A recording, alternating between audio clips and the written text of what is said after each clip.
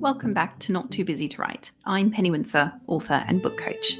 Before I introduce today's guests, I wanted to let you know that I'm going to be hosting a writer's retreat with Ease Retreats in North Wales from April 20th to the 23rd. This retreat will focus on non-fiction book proposals, and it will include masterclasses as well as one-to-one sessions, as well as an evening with a literary agent. All this will be happening by the sea with gorgeous food and time to rest and think and have conversations with other writers. If you're interested in joining us, please visit easeretreats.com/nonfiction with Penny Windsor, and I'll pop a link in the show notes as well. Now, on to today's guest. Nicola Washington is a social media marketer with years of experience who's recently shifted to focusing on helping writers to use social media. Nicola is deeply passionate about books and about helping writers to get their message out there. As she says in this episode, after the immense, difficult work of writing a whole book, what a huge waste of time if nobody hears about it. Nicola is full of insights, especially for those who are not so comfortable on social media. This is a really practical episode. If you're a writer, a new writer who wants to grow their platform, or if you're an author who has a book coming out, or perhaps a book already out in the world that needs promoting. From genuine relationship building to how much to post about your own book, to using your time on apps more strategically, Nicola is full of wisdom for those who want to spread ideas, share their work, and create meaningful change through social media. Enjoy the episode. Nicola, it's so great to have you on the podcast today. Hello, it's lovely to be here. So let's start with you. You are a social media marketer who specializes in working with writers. I guess I want to start with why writers? You've been working in social media for quite a while now, but why writers specifically? Yeah, that's right. So I have been working in social media for 7 years, and for a very long time worked with small businesses. And towards the end of last year, I had some changes in circumstances all happening at once, to do with businesses' circumstances changing. So it was very much not a choice for me. And I spent about a fortnight panicking because I was suddenly going to be losing quite a lot of business, and then had an epiphany. And it was very strange, actually, because there was one day when I had been on social media, of course, and I saw this post that said something about, when you're working, if you align your work to your interests, then that makes your work life a lot more enjoyable. Obviously, not every part of your work life can be enjoyable, but much more of it can be. And my gut response to that was like, yeah, whatever. Some of us have to live in the real world. And then literally the next day, I came off a call with my Amazing Writers group, who you know very well, and I was out walking my dog, and I just had this moment, and I thought, oh my God, I literally have never come across a social media marketer or manager who works with book people, whether that be writers in the stages before they get a book deal, writers approaching publication, after publication, agents, the publishers. I mean, I love books, obviously I'm going to be a huge fan of publishers, but publishers' social media accounts, generally speaking, are, I don't know, set somewhere back in 2015. They really have not moved with the times. Yes. They're quite terrible. They are really quite terrible. And I understand why. I understand it's just not a priority for them. However, I just thought, oh my God, there actually is an opportunity here. I have expertise, I have skills, and I have a love, an interest in books and writing and writers. And I thought, what if I can actually align those two things? Wouldn't that be brilliant? So I instantly got on the phone to you and to Ilona, and I said, is this crazy? And you both said no, because both of you have been through the process and know just how little support writers and authors get with marketing your books, especially if you're a debut author. You get practically nothing. And, all of the marketing budgets at the publishers go into their celebrity list. And you said no, like we get so little support. And actually, you guys already had some knowledge when you went into publishing your books, but lots of people don't have that. Lots of people are starting from scratch, or they've only used social media in a very personal way, and they don't know how to use social media to market their books. And I just thought, I am extremely familiar with the darker, less desirable sides of social media, but I also believe in the power of it to get the word out about things that people really care about. And I just thought, gosh, like imagine being able to give that megaphone to all these writers and teach them how to use it so they can reach as many people as possible with their book. So at the end of last year, it really was the moment when I thought I could actually do this. So I'm still working with small businesses, but I am sort of more actively targeting a writers and authors market with the kind of advice that I'm putting out on social media at the moment. And those are the people that, I really want to move into supporting with their social media much more. So that's kind of my goal for this year, is to grow that part of my business. I was so excited when you told me that you were taking your business in this direction, because like you said, there is so little support out there for social media for authors. Publishers just expect basically authors to come with all their own social media and social media expertise. They do a terrible job of their own social media. Sorry, publishers, but you really do. You really do not know how to use it. Or don't care. One or the other. I'm not quite sure. One or the other. They're very stretched. I imagine that they're very stretched. They are, but okay, one thing I'm going to mention, and I really hope maybe some people working in PR and marketing departments in publishers are listening, maybe not. Even when I'm publicizing other people's books on my social media, I'll often tag the publisher, and nobody in their social media marketing team even reposts it to a stories to be like, hey, look at all these people talking about how amazing this book is.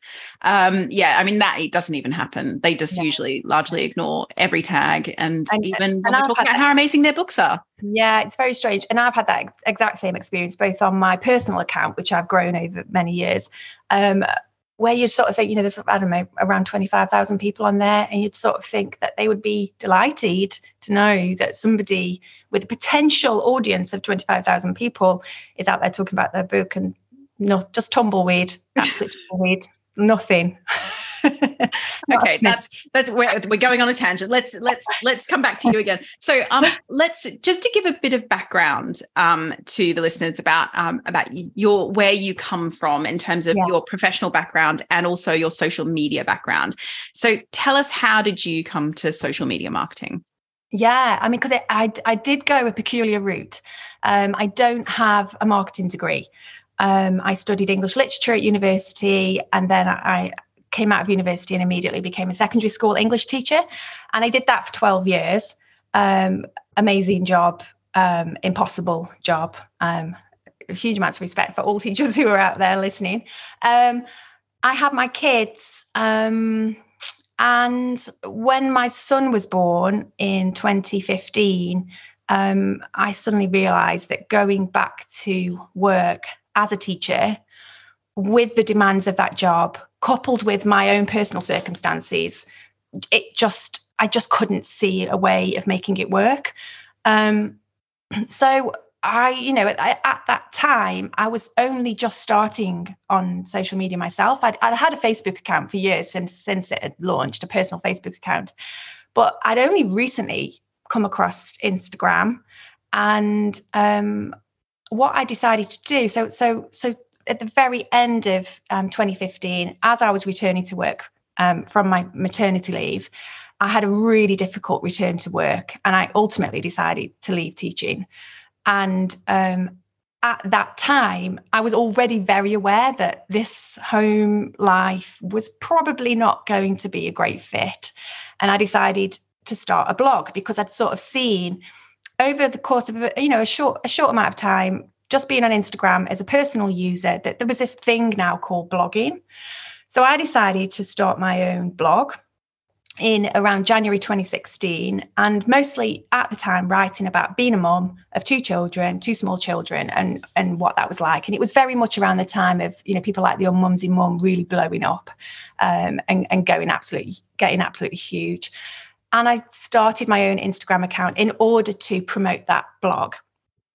And I very quickly became convinced of the possibilities of this strange thing that we were doing on the internet. I thought, my God, like, you can reach all these people. I was, electronically meeting people who cared about the same things that I'd cared about.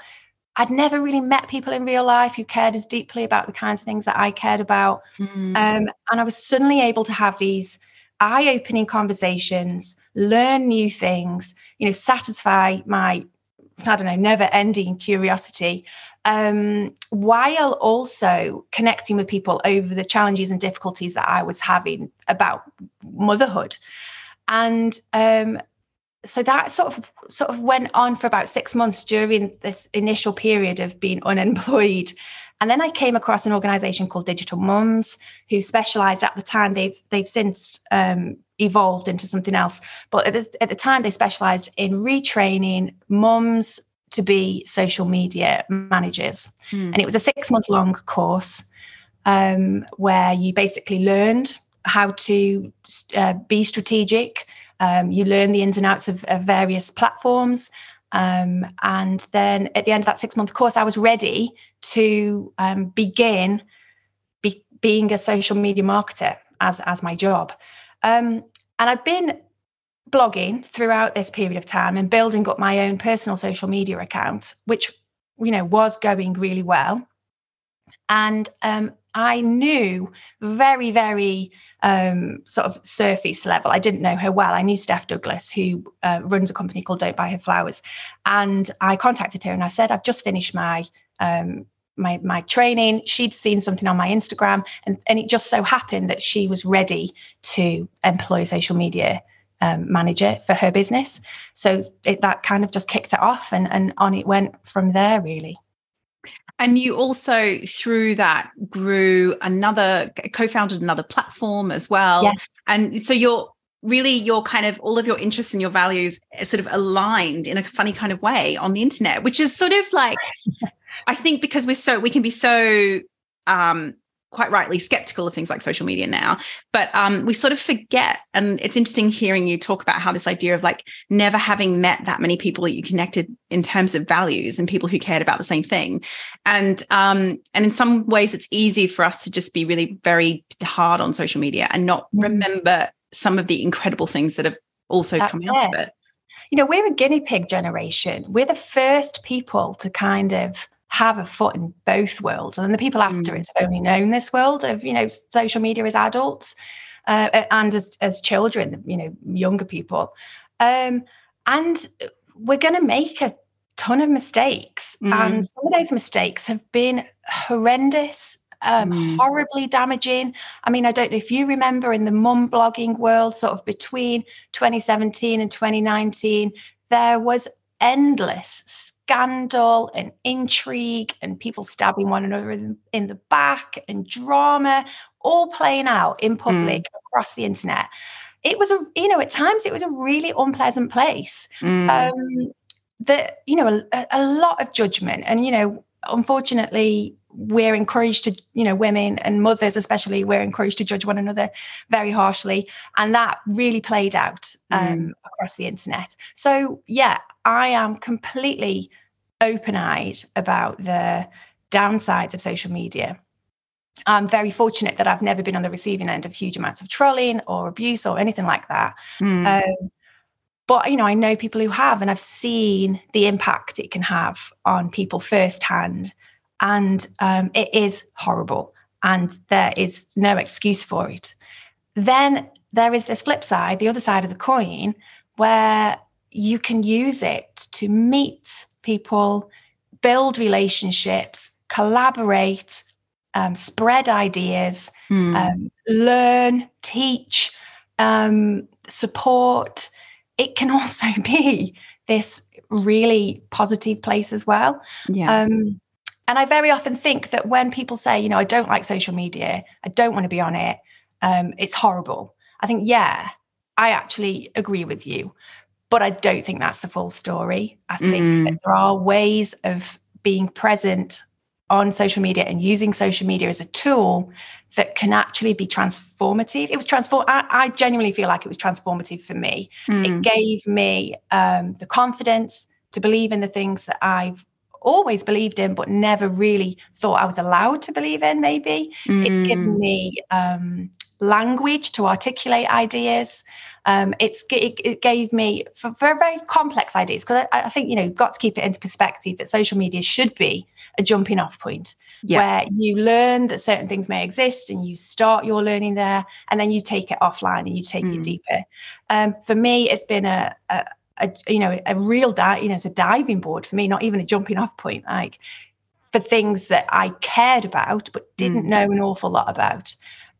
So things like feminism, anti-racism, anti-capitalism, all of these things that in my gut, I think I always knew were important to me, but I didn't have the confidence or the insight or the background to have faith in that those things were valid. And the internet genuinely gave me that kind of scaffolding to build a lot of ideas and thinking. So yeah, I sympathize entirely with people who say, I don't like the internet. I don't think it's a healthy thing for us. But I think, like all things, we have to be mindful of how we're using it, how much we're using it, what we're actually doing there. And if we can learn to do that, then I do believe that it can be a force for good. I'm not naive. I know there are always going to be people who seek to harness it for nefarious reasons. But I also think, well, let's not just abandon it to those people. Let's reclaim it. Let's use it for absolutely. Good. Yeah. And on that note, so that's what I think is so interesting about this conversation. It is really common to hear writers, particularly kind of unsurprisingly in a way, because I think writing attracts a lot of people that would rather be writing than doing other things and on their own. But it is social media. It's not broadcast media. So let's talk about this idea of what it means to be a social media rather than a broadcast media. Yeah, absolutely. I very often speak to people who say to me, I don't want to talk. I don't want to go on about myself. Like, it makes me feel really strange to constantly be talking about myself. Aren't I meant to be telling people how brilliant I am? And I don't really feel comfortable with that. And the short answer to that is that if you're using social media purely to talk about yourself, then you're using it wrong. Because social media should be treated almost as an extension of your everyday face-to-face real interactions. So if you think about the way that you would interact with people in real life, you don't just walk up to them and start shouting in their face about how brilliant you are. You don't, grab the nearest microphone and start reading all of the nice things that other people have said about you. Like, that's not how you act in real life. So it really shouldn't be how you're acting online either. In real life, you're asking people questions, you're having conversations, you're building relationships, you're helping people, you're getting involved in things. And that's how you should treat social media. You use it as a platform to build relationships, which involves being interested in what other people are doing, just like you would with your best mate. If they're doing really brilliant stuff, you'd go and tell your other friends about what they're doing. You do that on social media. It's, if you're talking about yourself more than, let's say, 25% of the time.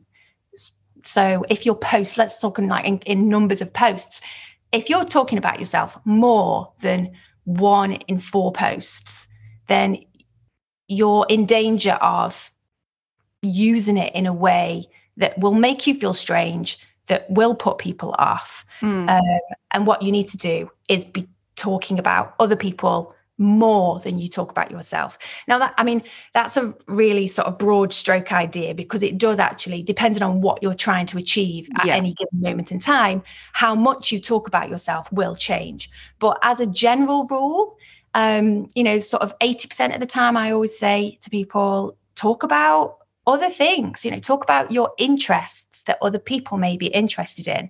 Talk about literally other people's work that you're talking about, reviewing, recommending, and then save 20 to 25% of your posts to talk just about yourself. And you'll be okay. And it feels nicer. That's the other thing. It feels so nice, doesn't it? It feels so much nicer, because you think, okay, well, maybe I've only got 75 followers, but if I tell those 75 followers about this amazing book that I've just read, that's 75 people who potentially did not know that book even existed. And that feels good. You're helping that writer out by doing that.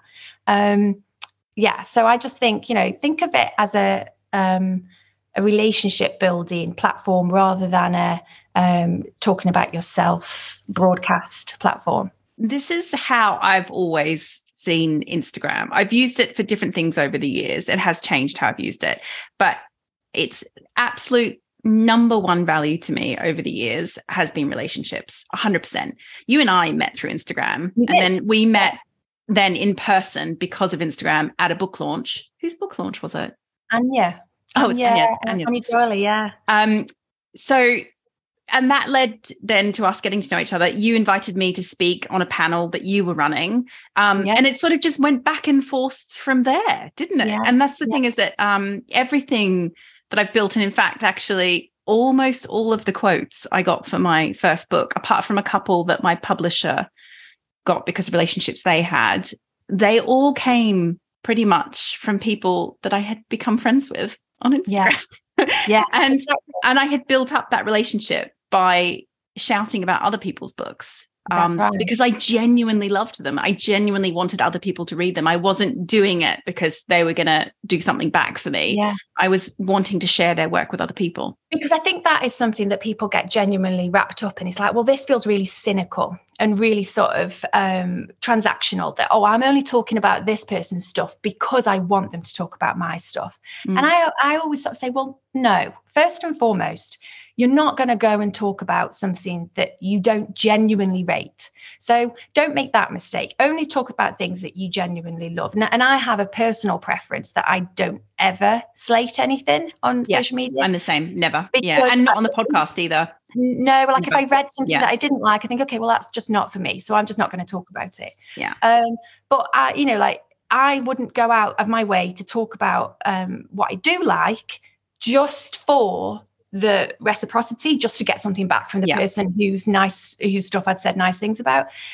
Because I don't do that in real life. So why would I do that on social media? Exactly. So you're only going to talk about things that you genuinely feel are going to add value to people's lives, whether that's entertainment, education, whatever it looks like, it is adding value to their lives. So that should remove a healthy dose of that cynicism. If you just say to yourself, okay, well, this isn't cynical because I genuinely like this thing. I'm just using my social media to tell more people about it. Yeah. And the second reason why I don't feel like it's cynical is again, just going back to kind of like social media as an extension of real life, is you don't feel like it's cynical in real life. If you tell somebody about something that you've loved, I love this TV program, I thought it was brilliant. You're not doing that because you expect something off the TV program's creators. You're doing it because, so just use that as your yardstick, as your benchmark. Is this something that I would say to a friend in real life? Well, yeah, it is. So in that case, of course, it's not cynical to put it onto the internet. And actually, I think the other thing as well is, especially when it comes to things like books, letting writers know just how much their words have touched you, in moved you, how much they've resonated with you in whatever way, I think must be just a gorgeous thing to happen as a writer, to know, to have that direct communication with a reader and to know what your words and story has meant to them. So you're actually putting something really lovely out into the world, even if you don't get anything back. Yeah. And it's just a nice thing to do. 100%, 100%. I'm so big on this. I get random messages all the time from people who have read Tender, just out of the blue. And it's incredible. It's incredible to be reminded that something that you have done has had some impact somewhere. But obviously, once the bulk of the work is over and it's sort of I'm on doing other things, it's sort of really lovely to know it's still out there in the world doing its thing. Yeah. And it's something that I've always done. I often just send messages to people that I don't know on social media to thank them for a book, or post or tag them in on something, because the book has meant so much to me, or their work of other kind has meant so much to me. Because it does feel like you're adding some goodness to the world. Like it does feel like some, Let's make the most of that, because God knows we need it. Okay, so let's talk a little bit now about strategy, because I imagine there's lots and lots of writers thinking, okay, that's great, but where do I even begin? So I wanted to begin by asking you what strategy is and why is it different to just tactics, the idea of social media tactics? Yeah, which is a huge area of confusion that I see across social media, because obviously I follow all kinds of social media accounts who are offering advice on social media, and usually what they're offering is tactics and tips and tricks, and they very often frame it as beat the algorithm, which is just something that drives me absolutely potty, because the last thing that people should be trying to do is to beat the algorithm. And I sort of, the way I think of it is that the last thing you should be thinking about when you're thinking about how you approach your social media, the very last thing that you should be thinking about is the actual piece of content that you're posting. That is the very last thing. With a lot of these tips and tricks and hacks accounts, that's the first thing they're thinking about. They're just giving you an idea for a piece of content, one piece of content. Whether that's with a trending audio, whether that's the kind of caption, the hooks that you can use, the lip sync, that whatever it be, whatever it might be, they're giving you an idea for a single piece of content that might be trending right there and then. So may have a very short-term positive impact on the results you see for that single piece of content. Strategy strips it all the way back, away from those pieces of content that you're posting. So this is why if you're just sort of posting stuff to social media without giving your strategy any thought, you probably won't see the kinds of results that you want to see. I always say to people is that they need to take it all the way back. The first thing they need to be asking themselves is, who am I trying to talk to? Because you can't talk to everybody. There's somebody far cleverer than I once said, if you try to be for everybody, you end up being for nobody. And I really think that's true. Because if you're trying to be for everybody, you end up almost saying nothing. You end up being very vanilla, not offering any kind of opinions that you ever feel might upset anybody. Or even you end up worrying about, am I boring people? And actually, there probably should be some people that you are boring, because if you're being true to yourself and the things that you're interested in, not everybody will be interested in those same things. Yeah. So I think getting used to the idea that, okay, not everybody's going to like me, and that's okay, can be really fundamental to getting onto social media and acting in a way that you feel is true to yourself. So first of all, who are you trying to talk to? Don't worry about the people you're boring. Worry about the people who are going to be interested in what you have to say, because there will be people who are going to be interested in what you have to say. And especially if you're a writer who's already secured a book deal, your publisher is clearly confident that there is a readership out there for your book. Otherwise, they wouldn't be paying you to write it. And the same goes for your fiction book as well. If you've secured a big deal for that, they obviously know there's a market out there. So you've got to figure out, okay, well, who are the people who are going to be reading this book at some point? And they're the people that you need to be trying to talk to. So it's all about identifying that target audience or ideal reader first. The second thing you then have to think about doing is establishing, well, what am I trying to achieve? At what point in this process am I? Am I trying to grow my audience because I haven't secured a book deal yet, and I'd like to do that in advance so I have people to talk to about my book when I hopefully do get there? Or do you have your book deal, so you've got a publication date in the diary and you know you need to work towards that so that you can be ready to promote that book when the time comes? Or are you even post-publication, but you feel like you've missed a trick and you want to go back, because those books are there forever now, right? So you should continue promoting them and continue talking about them. So where are you in that process, and what is your objective? So once you know who you're talking to, why are you talking to them? Are you trying to talk to them to build those relationships? Are you trying to talk to them because you want to find the people who are interested in the same things that you're interested in, that are also going to be in your book? Are you talking to them because you have a book to sell? And those things all overlap, but which one you focus on at any given time will change depending on where you are in that process. So yeah, you have your, you know who you're talking to, you know why you're talking to them. You've got, which in marketing lingo is your objective. And then you start to think about, okay, well, what kinds of things am I going to talk to them about?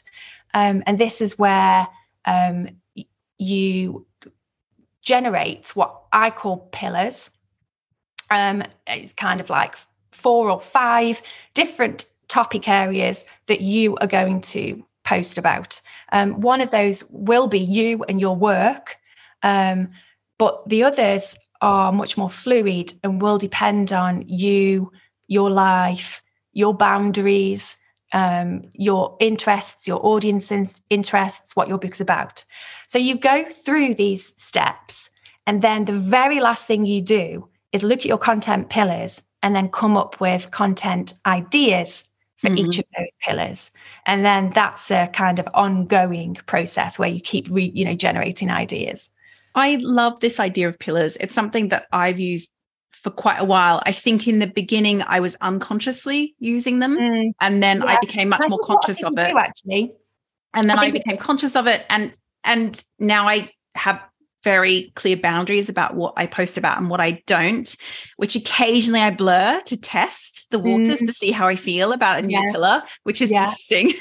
But it's such an interesting way, and I think it makes it so much more manageable for people who either have lurked on social media for a long time and haven't been posting and want to start posting much more, but don't really know where to begin.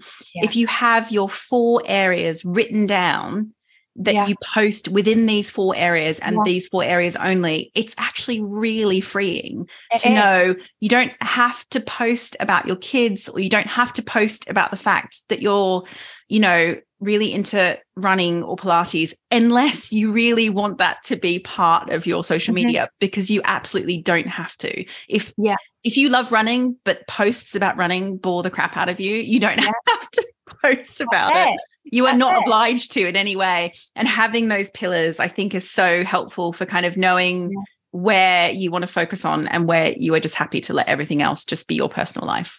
That's it. Exactly. And I feel like having a framework to hook your ideas onto is such a useful way to approach social media that can also stop you feeling completely overwhelmed. The possibilities are kind of endless. Like how do I know what to post about? Well, if you know what your book's about, for example, then you've already kind of almost set your content pillars up already, because you will have endless research or ideas or expertise to share, because you've already got all of that work, or you're doing all of that work as you go along. And if you're writing memoir, then you're talking about your life or elements of parts of your life. Well, that's the sort of stuff you can also share in different ways on social media. And if you're writing fiction, you'll always be writing stuff that you don't end up using. You have characters to introduce, you have settings to introduce, you have the reason why you're writing that story in the first place, like where did it start, how did it evolve, how long has it been taking you, the process. That the possibilities kind of feel endless, which can freeze people. I sometimes think where they just say, well, I don't know what to talk about. And setting it up into those pillars can help people sort of formulate a plan, better formulate a plan for themselves. And then you don't have to do all of the hard thinking all of the time, because you've got that to refer back to. You've already done 50% of the thinking, because you've already said, these are the topic areas that I'm going to focus on, that I'm going to post about. And like you say, anything that falls outside of that, you don't need to be thinking about whether or not it makes a good piece of content, because that's not what you're posting about.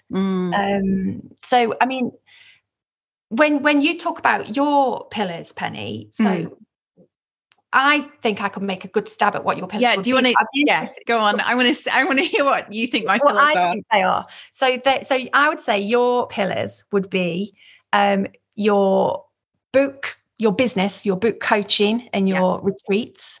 So your work, essentially. You also talk about caring, and what, and that is a very wide subject. So both your personal experiences within caring, but also the sort of the structures, the system, the challenges of navigating that system, the fact that it's a crap system, all of that stuff. It doesn't work. All of that stuff under caring. Then your personal writing, your own writing, your writing process, and the work, the things that you're working on, and how you work on those things, and how you make space in your life to work on those things. That's 3. But do you have a 4th? I mean, I would almost say that, and I don't know whether this would be a separate thing to my work as a book coach, is a bit of crossover, really.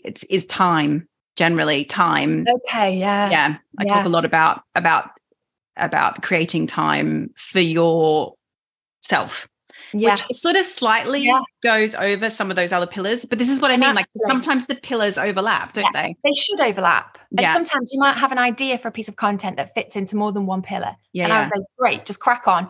You don't need to, the pillars are for you. They're not for anybody else. Exactly. Nobody else needs to know. It's funny that, I knew you would understand what my pillars were, because I've been quite boundaried about it in a way, because in fact, actually, I would call my caring pillar unpaid work generally. Okay, yeah. And so within that, obviously, unpaid work comes my first book, which is a lot about that.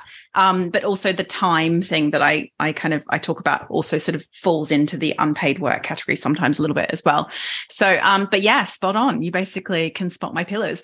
But that's the thing, is that it's really useful for me personally to have those particular pillars. They are going to change a bit over the next year or two, which they will over time, won't they? Yeah.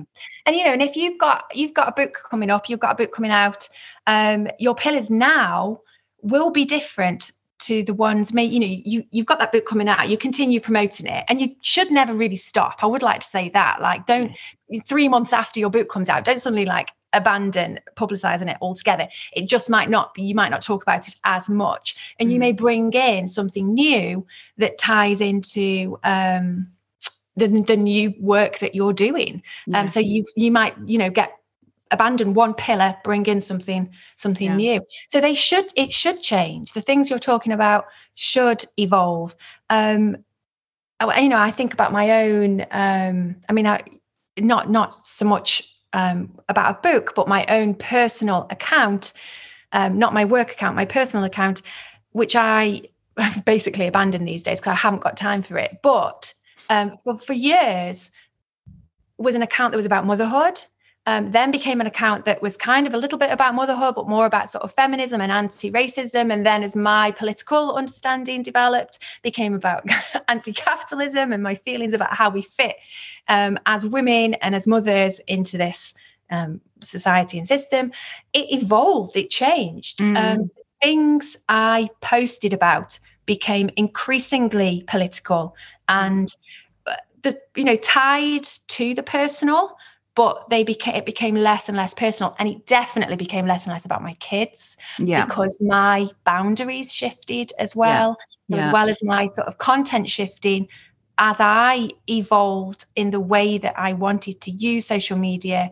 My kids got older, my boundaries moved with that. So these things should be fluid. Nobody should feel caged in by any kind of strategy that they're putting onto their social media. It should be a framework to hang things off. And if you find that things are not working for you anymore, or you've made a wrong turn and you actually go, oh God, no, this isn't fitting for me, I need to then move, change it, do something different. And let's talk about something you mentioned just then. Time. Because obviously, how much time we spend on social media, you could just, how long is a piece of string? You could spend endless amounts of time on it. Obviously, we don't have endless amounts of time, and we need to keep quite strong boundaries around our time in order to be able to get on and write, because pretty much all of us, with a few lovely exceptions, are running other businesses and doing other jobs alongside writing lives. And obviously lots of people also have families as well and are doing other kinds of unpaid work. So in terms of how much time we put into social media and how much return in a way you get from that time, like, what's a good thing to be kind of looking at to kind of help you decide how much time to put in to your social media? I mean, the first thing I would probably look at would be the bit on my iPhone that tells me how much time I'm spending on social media. Just be a little bit honest with yourself and say, okay, well, how much time am I already spending on social media? Like, look at those stats. Am I spending 4 hours a day without even realizing, because I'm spending 20 minutes here, 20 minutes there, half an hour there? How much time are you already spending there? And then sort of thinking, okay, well, and also I'm really keen for people not to beat themselves up about this, because God knows, like, social media can sometimes be, a brilliant source of information. It can be a way of escaping something that you don't want to face up to right there and then. You've got 10 minutes. You haven't got time to sit down and read a book, but you have got time for a quick scroll and to exit your mind for a few minutes.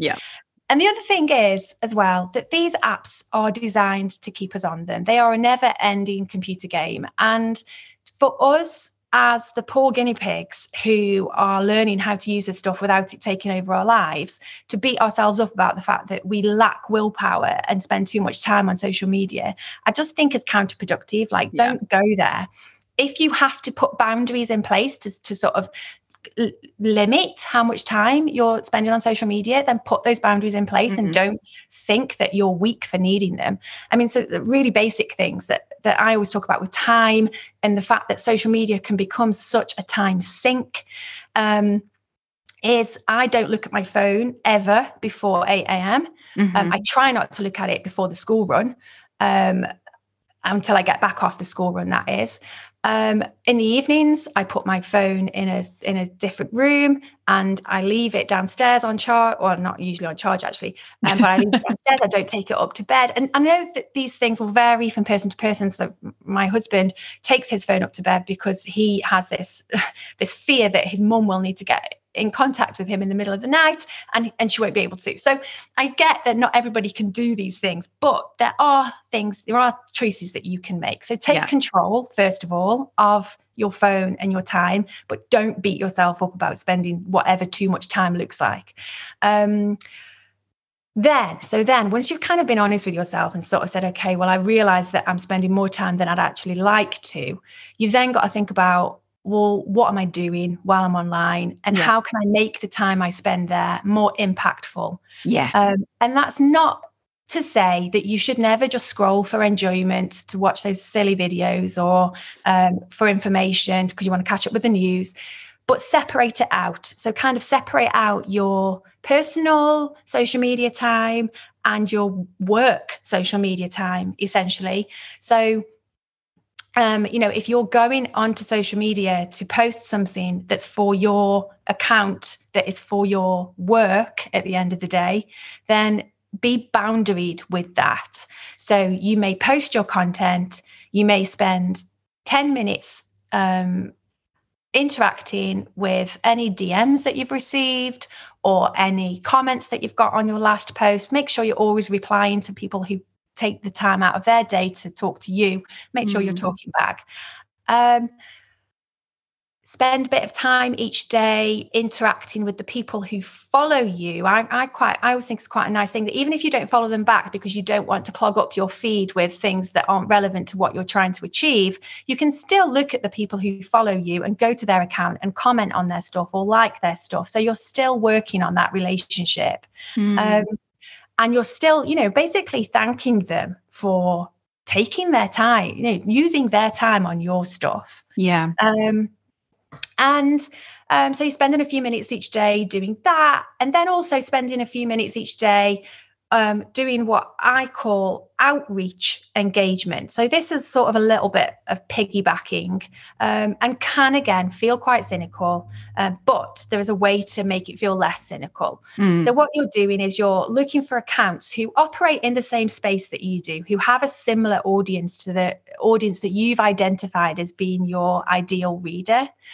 And you are going to go on their content, on their posts, and you're going to talk to them about what they've posted. You're going to add a thoughtful comment, something meaningful that adds to the conversation or talks about the way in which their content has resonated with you. And sometimes that can feel quite cynical, because what you're hoping will happen is that the followers of that other account will notice your comment and come to check to see what you're doing. So that does feel quite cynical. But the way I sort of justify it, I suppose, is by saying, okay, well, the comment that I'm leaving on that account isn't just a throwaway thing. It's something that I genuinely mean. It's an insight that I genuinely have had. You might be adding to that conversation by sharing your insight.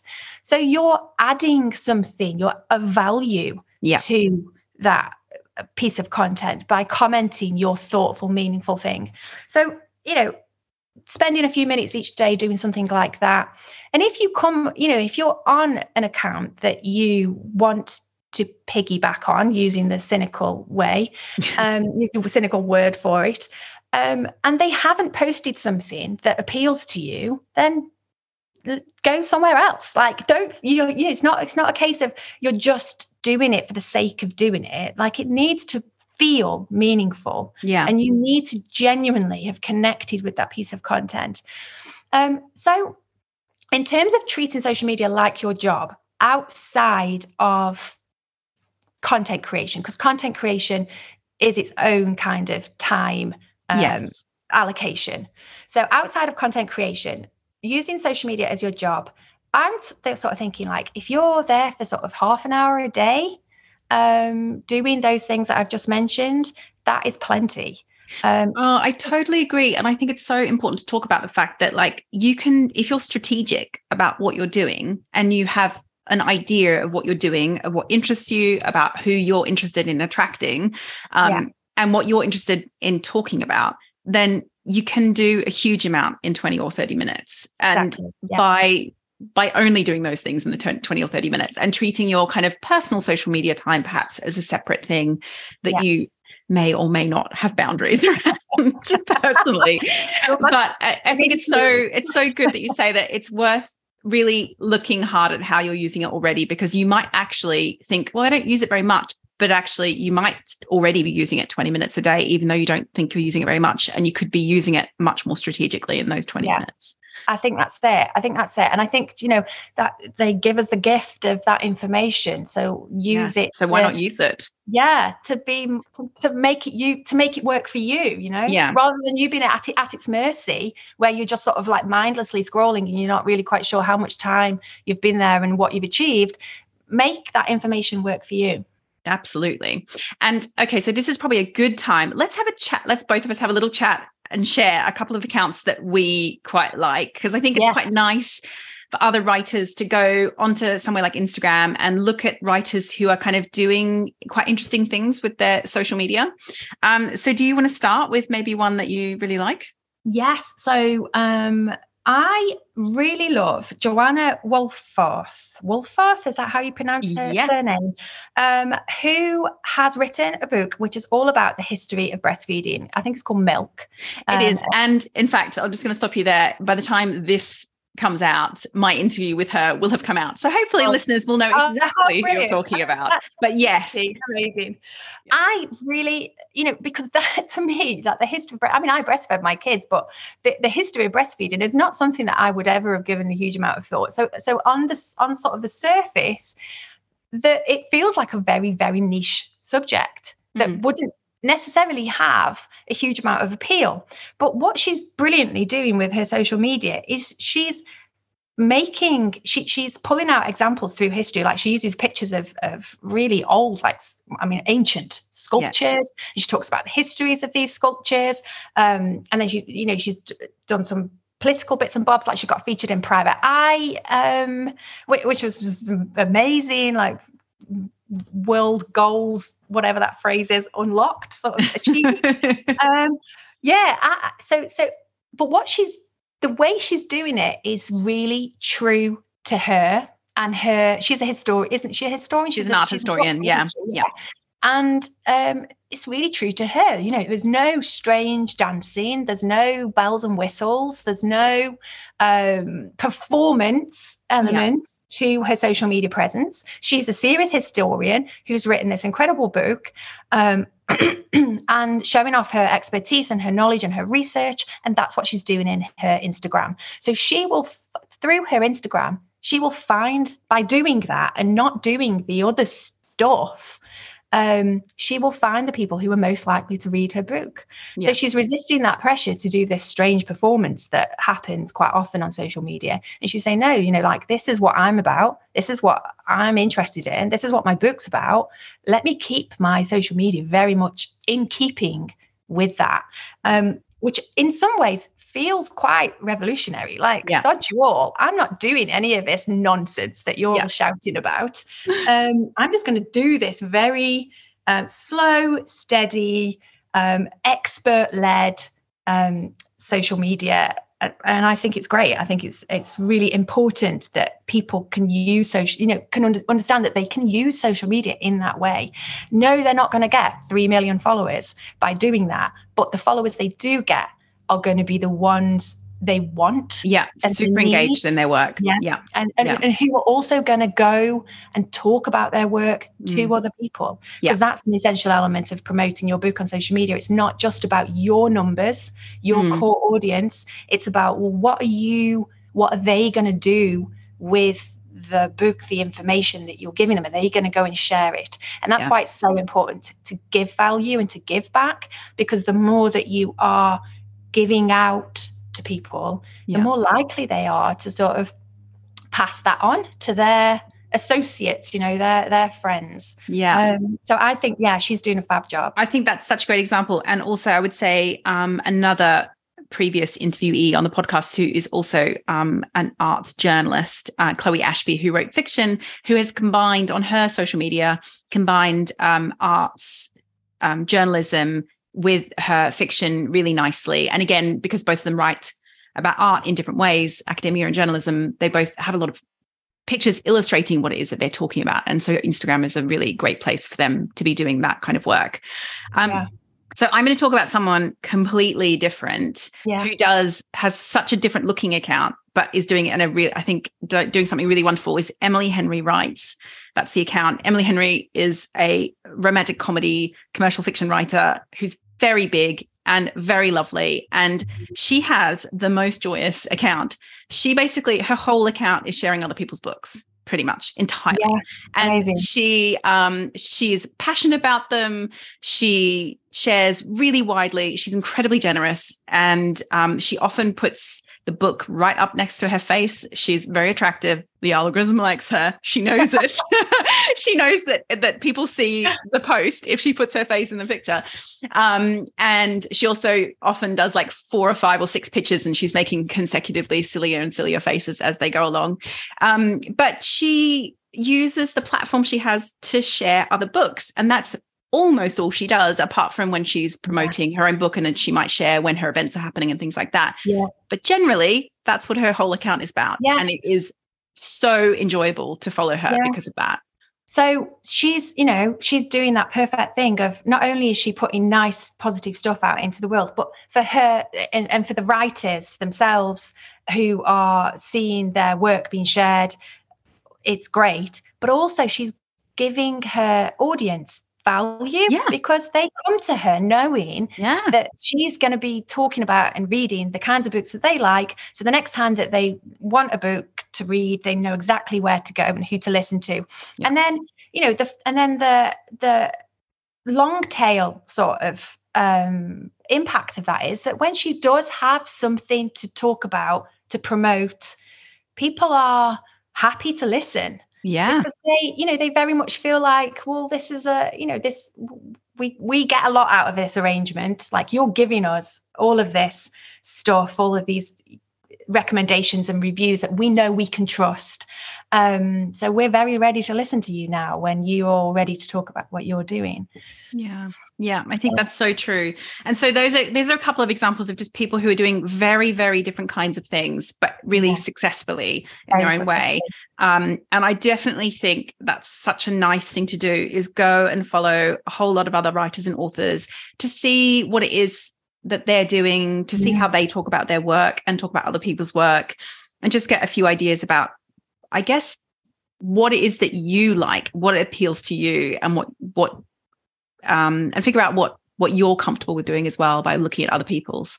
Yeah, because I think that it's not something we've touched on yet, but kind of figuring out what you are comfortable with it has to come quite early. Yeah, when you're sort of deciding, those content pillars, it's also about, well, where are my boundaries? Do I?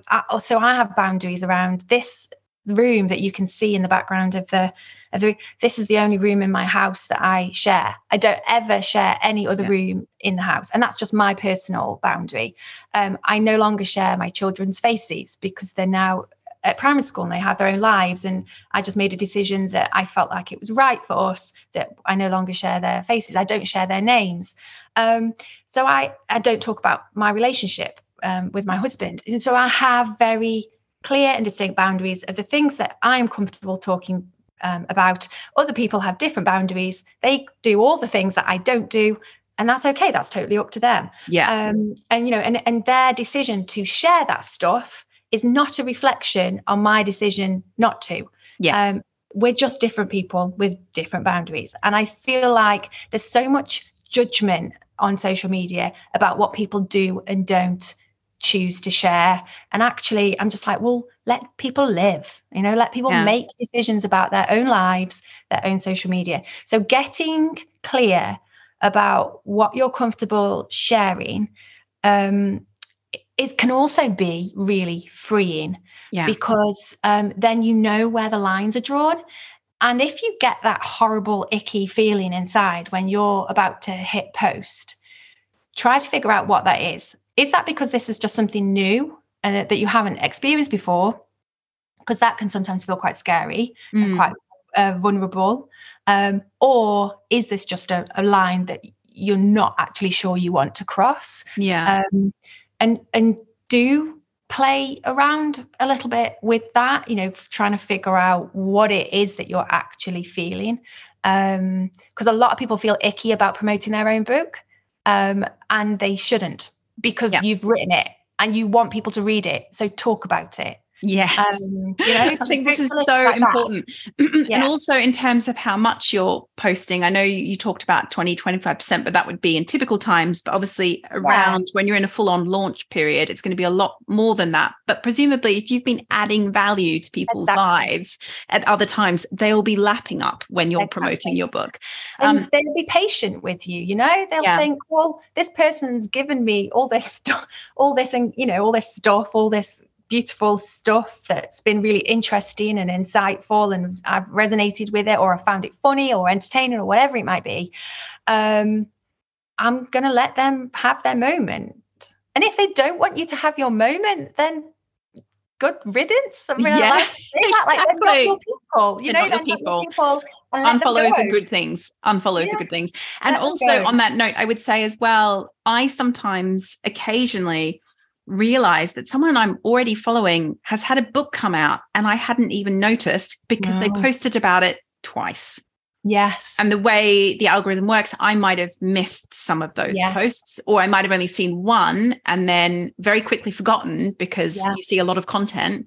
And I'm like screaming going, how do I not know you had a book that came out 6 weeks ago? Like I follow you. I should have 100% known that. And I know that that's a big fear that a lot of people have. Like, I'm going on about it. I'm going on about it too much. And I'm like, well, okay, let's talk benchmarks, data. Lots of people like to be reassured.